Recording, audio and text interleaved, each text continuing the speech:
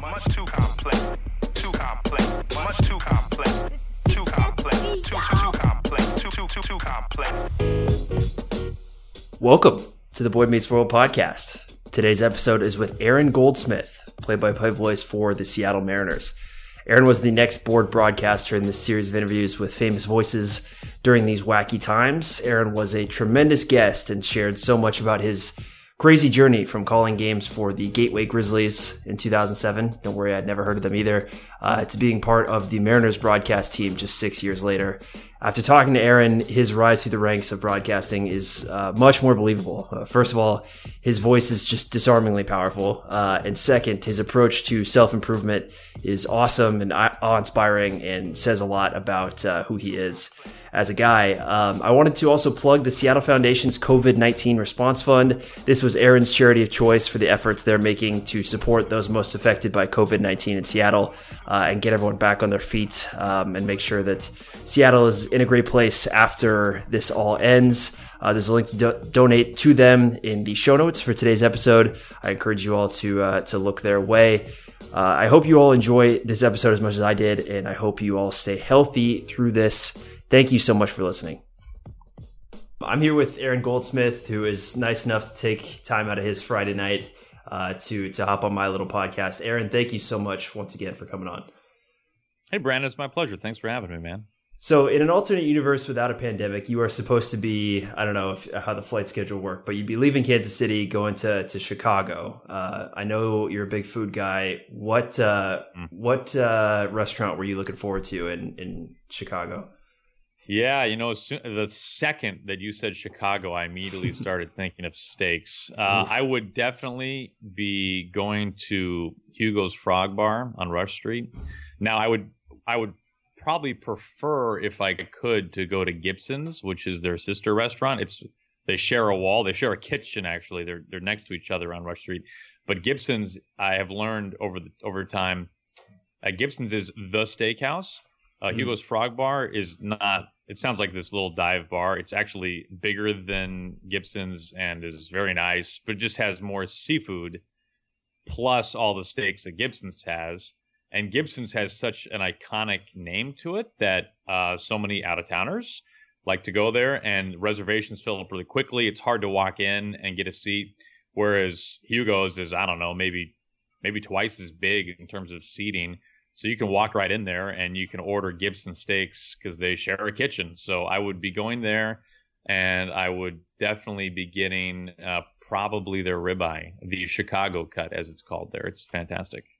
I appreciate you not going for the deep dish. I understand. I appreciate the deep dish as a delicacy there, but it's a little cumbersome to eat. It takes too long to cook, and I don't know. I think that most people default to deep dish for Chicago, but like you for thinking outside the box. You know what? In all my years traveling to Chicago with the Mariners, I have never had deep dish pizza in Chicago as a Mariners employee. It's probably because you're a busy man and it takes 45 minutes to cook the pizza. The cooking time is a major factor. Like, if somebody put a deep dish pizza in front of me right now, I would gladly consume it. Yep. Totally agree. But it's not the best pizza. I mean, I think it's fact. It's not the best form of pizza. And I have to wait close to an hour for it. So I'm going to go get a steak. I'm in Chicago. To me, when I think Chicago food, I think steak. I understand if people think deep dish, but I think a little differently. Yes. Let's hop back in your career a little bit, because obviously you are the voice of the Mariners now, but it didn't start out that way. Your Wikipedia entry about your pivot to broadcasting, I don't know if you were in charge of that or someone else was, but it's pretty funny. It's listed as you were getting your degree in history at Principia in Illinois, and you, quote, woke up one morning thinking that sportscasting may be a fun career. How accurate is that depiction? Well, I will say this, Brandon. I'm definitely not responsible for my Wikipedia page. It has been edited over time by friends of mine to say some pretty outlandish things. Gotcha. But that is actually 100% true.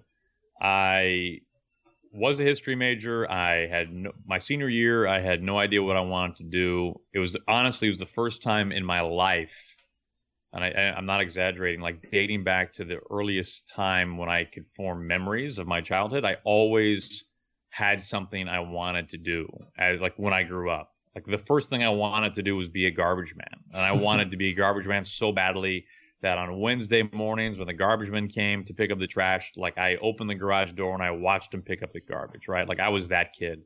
And I had something that I wanted to do my whole life. And then when my senior year in college hit, I had a massive turn of interest and I just had no idea what it was going to be. And I thought, I love sports. I know nothing about radio or broadcasting, but talking about sports on the radio in some form seems like that would be a great job. And I know for a fact that there are people who get paid to do that. So I'm going to figure out how I can do that. And I never, at that moment in time, never thought that it would take me to Seattle, Washington, calling Major League Baseball for a living. But man, am I glad that's what happened. So you hate to flatter you here, but you have a great voice, and I wonder along the way, did you ever get people telling you like, "Hey, Aaron, you'd be great as the voice of a baseball team" or anything like that? Were there hints along the way that you should explore that path? Well, it's kind of you to say. I've always had a deep voice, and just because it was deeper than my peers, every so often somebody would say, "You've got a nice voice," but really that just meant you've got a deeper voice than everybody else.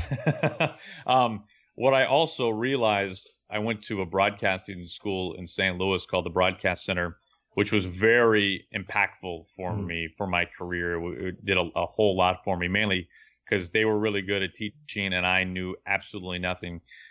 What I learned in school was that I had no idea how to speak properly on a lot of things, and I didn't know really how to talk, talking from kind of my diaphragm as opposed to out of my throat, and just all these little things that you learn when somebody tells you how to do this for a living. So I learned very quickly that you can think you have a good voice and you might have a good voice, but that's really just kind of the canvas for how you're going to use it and how to make it even better. There aren't many people, I certainly wasn't one, who just rolled out of bed and put a microphone in front of my face and started sounding like I belonged on the radio. It took a lot of time and a lot of work, and it's still evolving, and I'm sure it always will. So your line of stops before the Mariners is very much resembles a big leaguer's path to the or through the minors to the majors, from literally up the ladder from independent league up to the Cape League, up and up and up you go. What were you doing to get better and better every game, every season, to keep going up that ladder? It was a lot of work, and it was a lot of time, honestly, Brandon, questioning if I was doing the right thing, if this was the right career for me.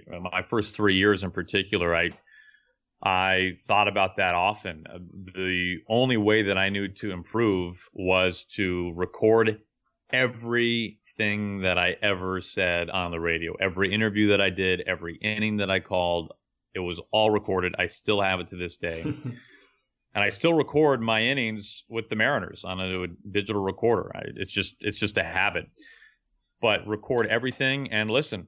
You don't listen every day because you'll never want to do this again if you listen every day. Especially when you're young and learning and you're bad, like I was really bad. But I would try to listen once a week and just cherry pick a half inning here or a half inning there. And it was hard in the early days because I didn't really know what I was listening for, but I would try to self-correct as best as I could, because I guess I knew that eventually, although I can ask for help, I can find mentors, which I did, and that was hugely influential in my life and my career. Really, when it comes down to it, I mean, you have to be able to self-correct, right? I mean, if you are in the middle of a game all by yourself and you're in Midland, Texas, and you're on day 6 of a 12-day Texas League road trip, like you're literally by yourself, man. Like there's nobody there. There's no analyst. There's no producer. Your mentor is nowhere close. You got to be able to hear yourself right then and there on the spot and correct the next half inning or the next pitch. And so that was kind of my mentality. I listened a lot. I still try to listen to myself often, even now. And if you don't do that, you've got no chance, because everybody's bad everybody is bad. And the only way to get good is to hear yourself and learn what you have to do differently. It's pretty simple. It just takes a lot of time and effort. Yeah, I feel you 100% on this. Even with the podcasting part of it, it's so easy to set it, forget it, put up the episode and not analyze it or critique it. And that's fine if you want to stay stagnant. But if you do want to make something out of it, you have to do the work and do that very uncomfortable thing of listening to yourself. And I know there's kind of this stigma, I think, for young broadcasters that it might almost be egotistical to listen to yourself. Like, I like my voice so much, I'm listening to it. That's right. But anybody who's done it will know that it's completely a 180 of that. It's so painful to listen to your own voice and to kind of cringe when you hear things, and especially when, like, say there's a home run coming up and this at bat, and you know that it's coming, and you know that you butchered the call. Like, that is difficult to subject yourself to when you know that it's coming. I mean, it's inflicting pain on yourself, but it's the furthest thing from being egotistical. You're tearing yourself down. And for any broadcaster, one of the great challenges is how to listen and correct without kind of taking the headphones off and kind of feeling down, feeling down about what's going on. I mean, that happens to all of us. You talked about mentors that helped you along the way. And I had read a piece, I think it was in The Athletic last year, about the advice you gave to Anders Jorstad, who ended up in the minor leagues. I think he's working with IMG now. But how important, and I guess what advice did you get from those mentors along the way that resonated with you and stuck with you to the point where you now want to pay it forward to others in your shoes?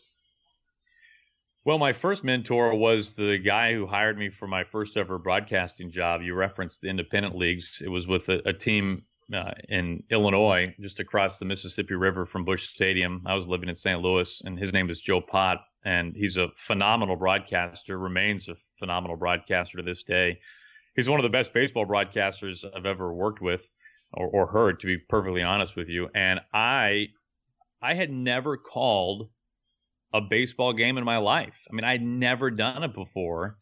Just the process of speaking and keeping score at the same time was like walking and chewing gum. It was really difficult. And how you score a game as a radio broadcaster or TV broadcaster compared to you're just sitting in the stands or you're a bleacher bum and you got a pencil and a scorecard. I mean, it's really different, right?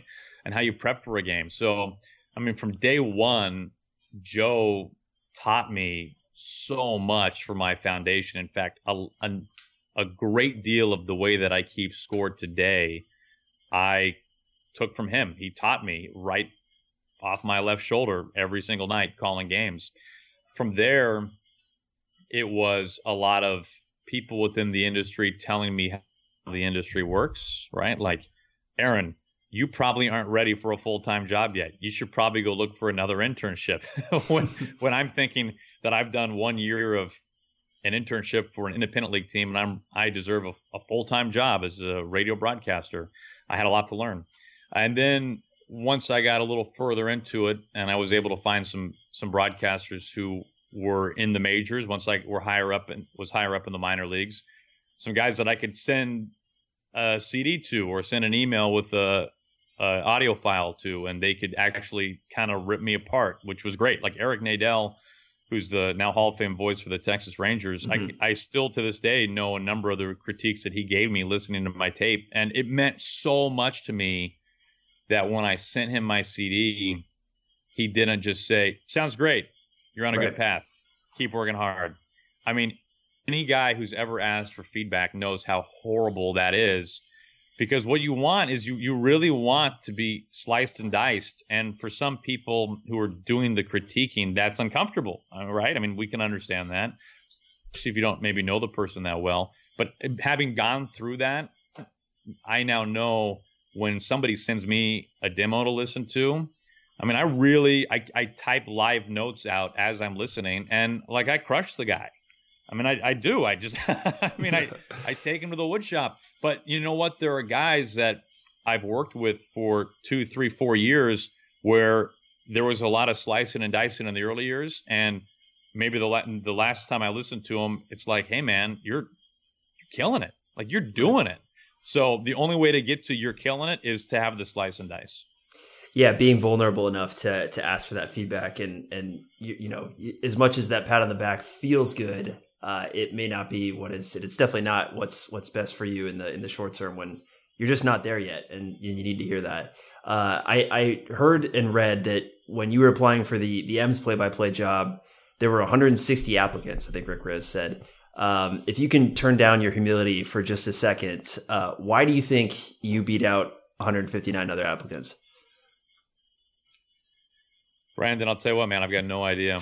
I'm being completely honest. I mean, when I think about where I was in my life when the Mariners job opened up, I had just finished my first and what turned out to be only year as a AAA lead broadcaster. I had been hired to be the voice of the Pawtucket Red Sox, which is like the cradle of minor league broadcasting in a lot of ways. It's kind of seen as the job. There are a number, 7, 8, 9, 10 guys, if you include other sports, that have made it to the major league quote unquote ranks. There are a couple NFL guys, there's at least one Division I play-by-play broadcaster, and a lot of guys that are in the majors who have gone through Pawtucket. So that's really seen as one of the great places to call games. And when I got that job, Brandon, like that was my big leagues. Don't get me wrong.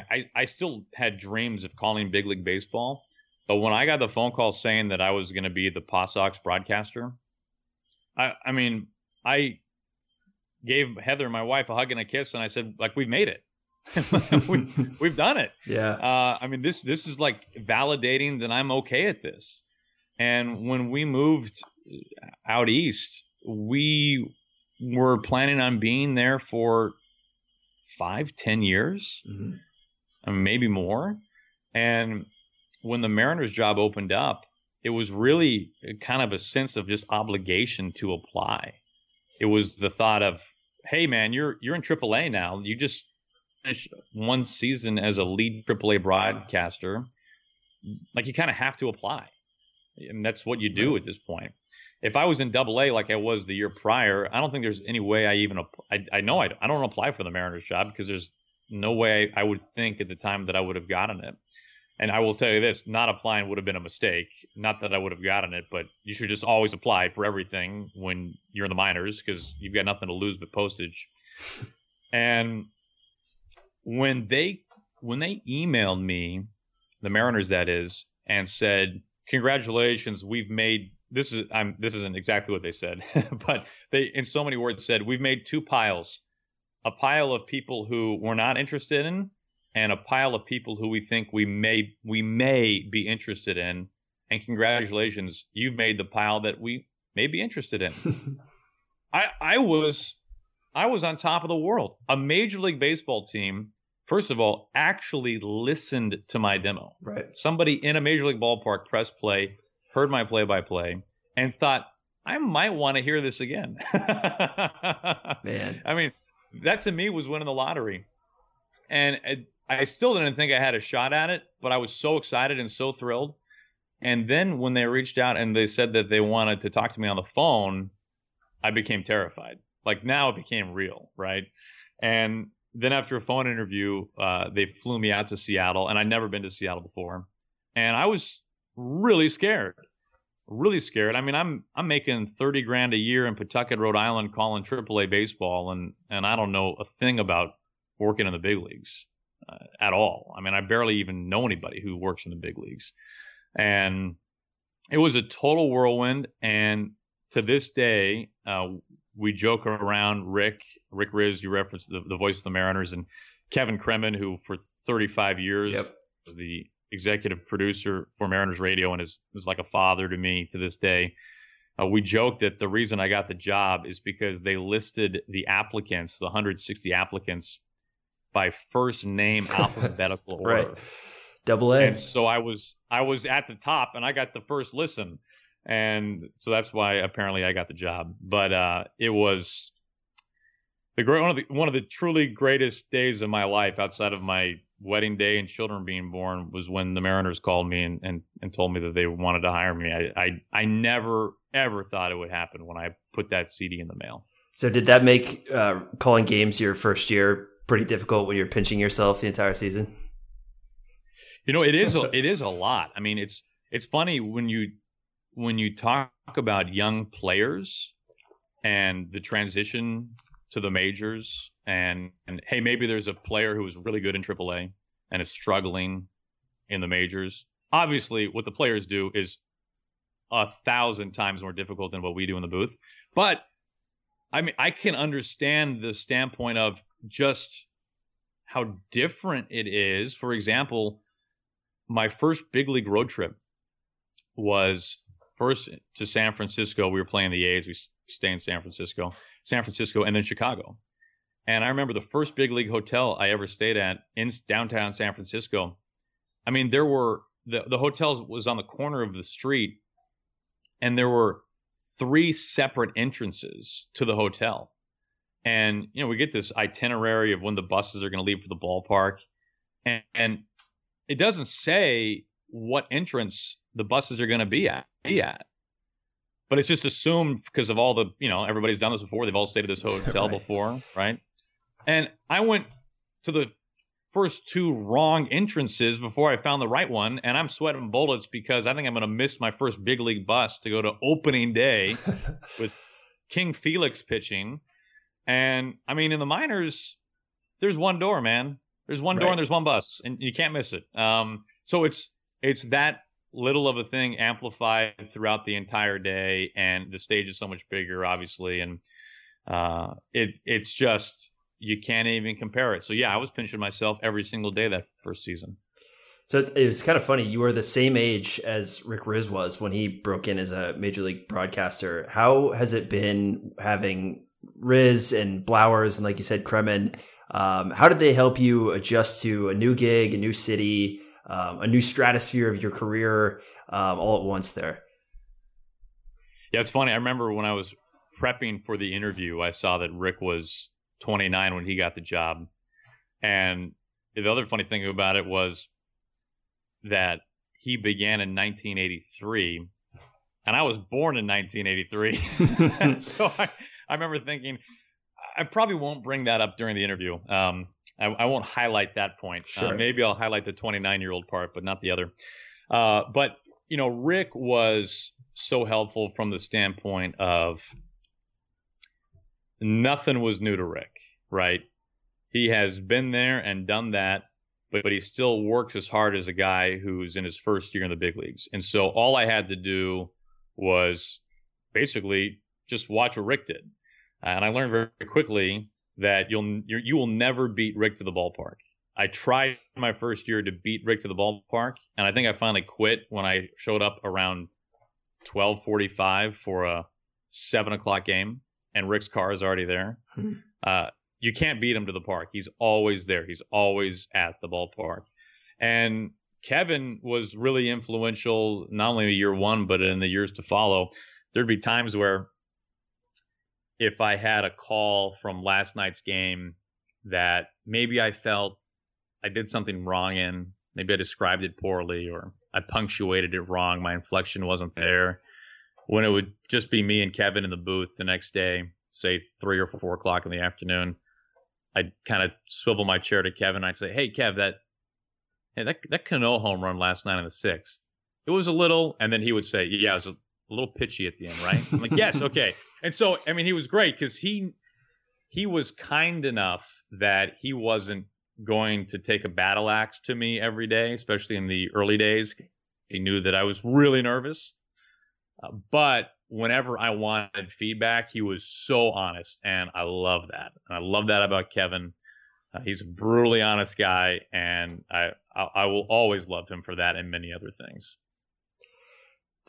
One of the things about obviously you do tremendous work as a broadcaster, but extracurricular from that is the Wheelhouse podcast and your work to extend the Mariners brand digitally. And the Wheelhouse is such an awesome thing for us as fans to have a direct line of communication to the GM. It's very uncommon in professional sports to have that. So how did the wheelhouse come to fruition?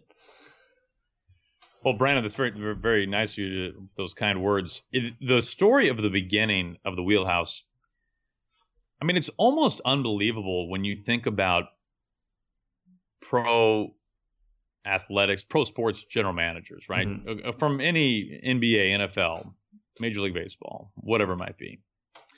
And you think about how guarded they are, how protected they are. And most, to be brutally honest, just how boring they are, right? I mean, a lot of them are just boring guys. And to be fair to them, being boring is probably good for their job security. Mm-hmm. So I can take 0% credit for the creation of the podcast. Colin O'Keefe, who I would say probably a lot of Mariners fans who are especially pretty consumed in the Twitter world of Mariners baseball know who Colin is. He actually just someone recently left the Mariners. He's a terrible person. We love Colin. We couldn't keep him forever. He received a job offer in Seattle with a family business that was too good to pass up, and so he did the right thing for he and his wife. And he sadly for us left the Mariners. But he was on our digital team, and he had his own podcast before he was hired by the Mariners. And working for the M's was like a total dream job for Colin. He's a massive Mariners fanboy, and he went to our boss, a gentleman named Kevin Martinez, who's wonderful. And he said, Kevin, what do you think about the idea of a podcast with Jerry? And Kevin said, that sounds like that could be really great. Why don't I go ask Jerry? So Kevin walked down the steps at T-Mobile Park, knocked on Jerry's door, put his head inside and said, Jerry, what do you think about doing a podcast? And Jerry said, yeah, man, it sounds great. Let me know what I can do. And right there, the wheelhouse was born. I mean, it was that easy. I mean, you would think it would be pulling teeth and that a guy in Jerry's position would say, okay, I'll do it, but under these qualifications, and we can only talk about certain things. I mean, Jerry was 2 feet in from the word go. And truthfully, when they pitched me the idea of hosting it, they pitched it to me during early in the off season. And they really, I don't think they did this intentionally. This is just kind of how it came out, or how at least I interpreted it. It was kind of like, hey, Aaron, we want to do a podcast with Jerry. We want to do some during the course of this off season, talk about the upcoming year. And to me, I was like, oh, okay, like, cool. We'll do, 2-3 episodes? And like, that's it. Because there's no way that somebody in Jerry's position would do a podcast during the season. I mean, it just didn't even seem at all rational. So I said, yeah, sure, man. I'll drive into the ballpark and we'll knock a couple of these things out. And then after we did a couple, I quickly realized, no, this is a thing, man. This is a real thing. The Jerry's incredible. My job is so easy. I mean, I don't have to say anything. And Jerry's a wealth of knowledge and stories and information.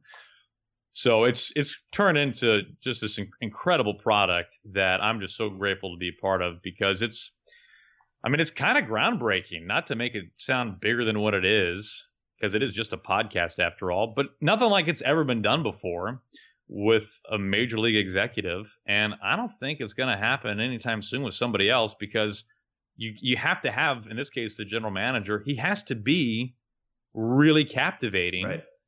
And really open. And there just aren't many guys in that seat who are like that.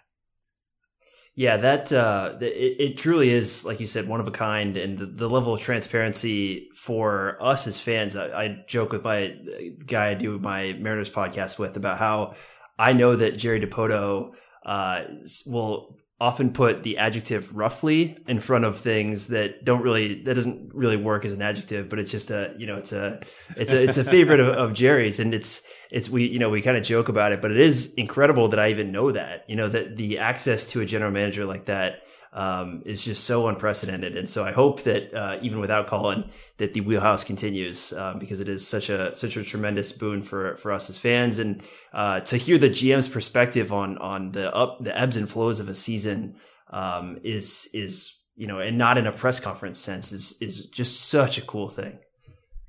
Yeah, 2 things off of what you just said. Rest assured, it will continue. Obviously, It's on a bit of a hiatus right now.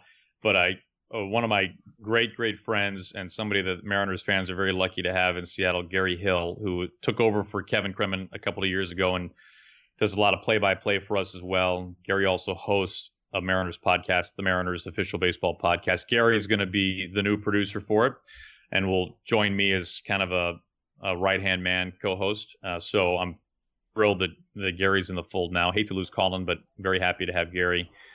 And then going off of what you said about kind of being unfiltered and talking no matter what the situation is, I remember there was a time a couple of years ago where we were in Cleveland, and man, the Mariners were just getting hammered. I mean, it was ugly. And it wasn't just tonight was ugly, but like the last couple of games have been really ugly. And Jerry was on the trip, and Rick was doing play-by-play, and Jerry's booth was just a booth or two down from where we were, and we were scheduled to do a recording of the Wheelhouse the next day. Jerry was going to come to the ballpark early, and we were going to do one from the radio booth.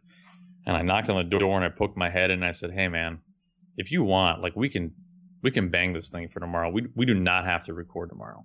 And all he said was, "Nah, we talk when it's good. We got to talk when it's bad too." And I said, "All right, I'll see you tomorrow." So, I mean, it is, and there've been, to be perfectly frank, right, there've been plenty of times where Jerry and I have talked about things that haven't been great, bad stretches of play. And before we sit down and record, I always give him the opt-out. Like, "Hey, you want to move past this or go a different direction?"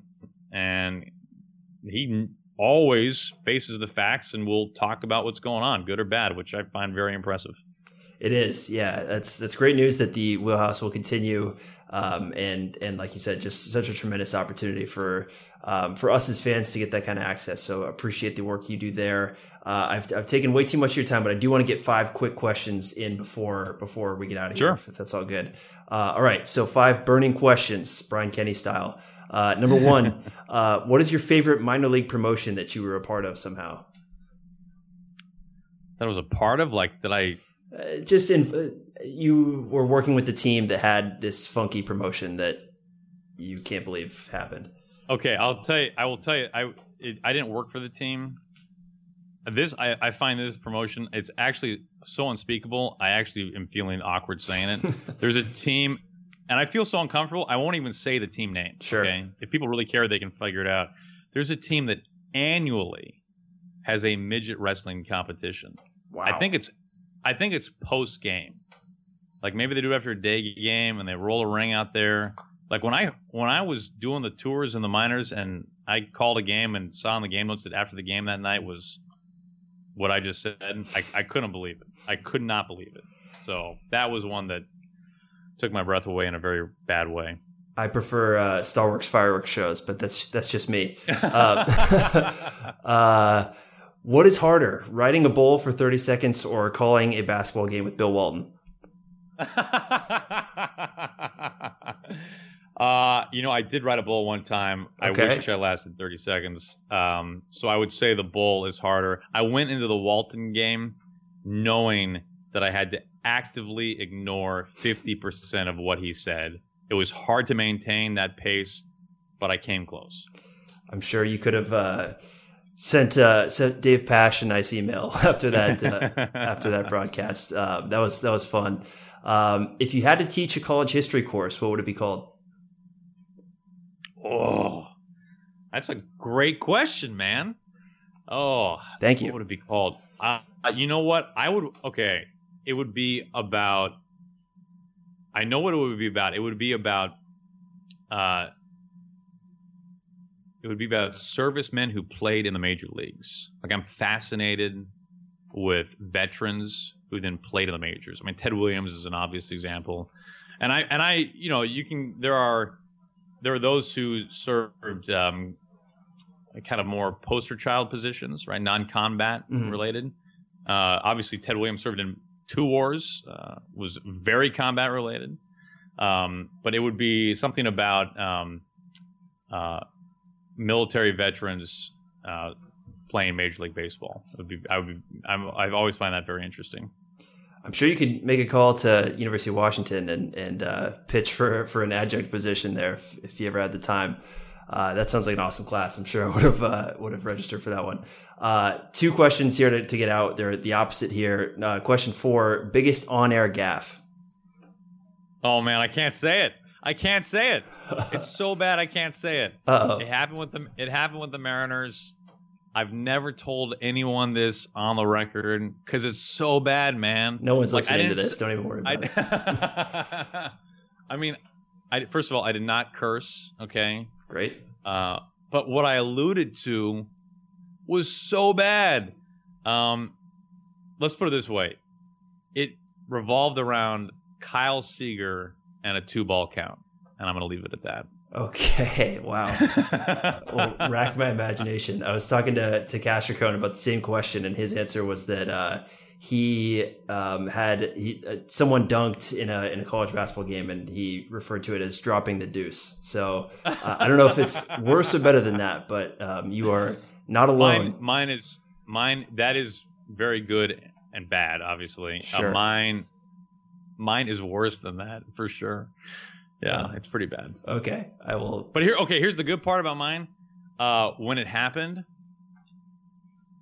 I looked to my left to where Rick sits, and Rick had his headphones off and was like voice texting somebody, okay, which is Rick's preferred method of texting. Mm-hmm. I looked to my right where Kevin sits, and he has his headphones on, but is looking at like KansasCityBarbecue.com or something. Okay. I could have said anything and he wouldn't have heard it because he's thinking about what dinner he's going to get in Kansas City in 2 nights. I think I can talk about that many people will know about is I called a Nelson Cruz home run in Tampa Bay a floater because it went into the Ray tank. Okay. So like that lives on forever. Was that a subconscious thing? That you just said it without thinking about it, or did you have that planned? Absolutely. I definitely did not think I was saying that. It was a getaway. Get this. It was a getaway day game in St. Pete. Mariners at the Trop, right? Yeah. At 1:00 on a Wednesday. Okay. Nobody's watching this thing, at least outside of the home markets. And even then, I mean, most people are at work, of course. And close game. I think it was tied. I think Brad Boxberger was pitching for the Rays, and Cruz hits this just towering oppo dinger that's going into the Ray tank. And I'll be honest, part of me is so happy he hits this home run because we want to get on this bird and get a 6-hour flight back home so we can see our family to wrap up this road trip. We don't want to be tied at 1 through 9 innings, right? So it goes in the Ray tank. The Mariners go up whatever it was 2-1. I'm looking at I'm on TV for this game on route. I'm looking at the monitor and I see the ball just floating, and I say, "We've got a floater here in Tampa Bay." And I'm so excited about it. And I look to my left and I look at Blow, and Blow's face is like, "Dude, you're on your own."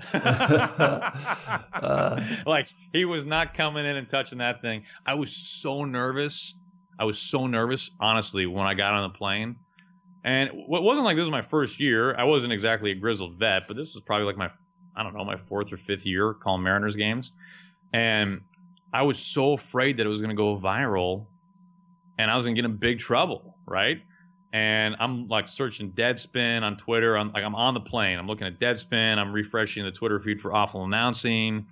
And like CBS Sports' baseball Twitter feed picked it up and ran with it, but it got like no traction, fortunately. And yeah, my bosses, I don't think even ever said anything. So I survived, but floater in Tampa Bay will live on forever for a number of people, I'm sure. That is beautiful. That asbestos in the Trop, though, will do some funky things to the brains. That's not your fault. Thank you. Thank you. I appreciate that. The 1-0. Cruz to center. This sends Geyer racing back. It's over his head, and it's into the pool. The Stingrays will have to take cover. We've got a floater here in Tampa Bay. Nelson Cruz will touch them all A wet souvenir inside the Trop. 3-0 Mariners.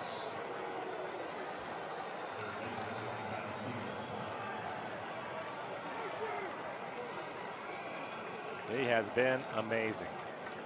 The opposite for question number 5 before we get out of here. Favorite call that you've had since you've been in Seattle? Well, when the way you asked that, I will think of it as the most memorable. Is that sure? Is that fair? Yeah. Okay. Well, I'm going to break it down 2 ways for you. Favorite call would be any Nelson Cruz home run and Edwin Diaz inning. Okay. I didn't get a ton of Eddie innings on the radio because Rick gets the 9th, but there were times where Rick was taking a night off, or I was on TV and Diaz, of course, was pitching in the 9th inning. And watching him pitch the 9th inning, man, electric. I mean, it was just it was just so cool. Oh my gosh, it was so cool. You're just like, even if it's May 6th, right, and you're playing the who cares, you're just on every pitch because it's just so filthy. You just want to see how close to 100 is he going to get, and if he throws a slider, how much is he going to embarrass this dude at the plate right now? It was just awesome. And the Cruz home runs were, honestly, they were a real challenge to call, to try to describe on radio in particular how amazing they were. I mean, they were just amazing. So many of them. But my most memorable call, Logan Morrison in 2014 had this incredible September. And it was late in the year, and it was one of these, the Mariners, every game counts so much, and they were trying to get a wild card or a play-in for the wild card, and he hit one to the gap in right center field, and Kyle Seager scored from first base, which, I don't think Kyle Seager's ever scored from first base since. But when Seager made the turn past third base, I couldn't believe it, and I got so excited, and my voice cracked, unfortunately, or fortunately for some people, like my wife, who finds that very amusing. Humanizes you. Yeah, it does. It absolutely does. And the place just went bananas, and it was just the feeling of calling late September meaningful baseball when big plays like that happen. It's just the coolest, man. It's so awesome. I mean, I'm just so grateful for my job and to be able to do it, and it was just an incredible feeling. The rush of energy, and to hear the crowd and to lay out and hear them going nuts. It was awesome. The pitch to Morrison, swinging a line drive, right center field. This bounces, will roll all the way up to the wall. Here comes Seager, pedals to second, into third. Seager being waved home, the throw home. He slides, he's safe. We're tied at 1. Logan Morrison, the biggest RBI of his career. He's tied at 1 apiece in the 7th inning. Well, I'm sure that the next infield fly that you get to cover will feel like that Lomo double. You're probably right. Well, we're so depraved by then. Thank you so much, Aaron, for doing this. I really appreciate you taking the more time than I asked of you. I wish nothing but the best for you and your family. Stay healthy. Can't wait to hear your calls again. And I really appreciate this. Too complex.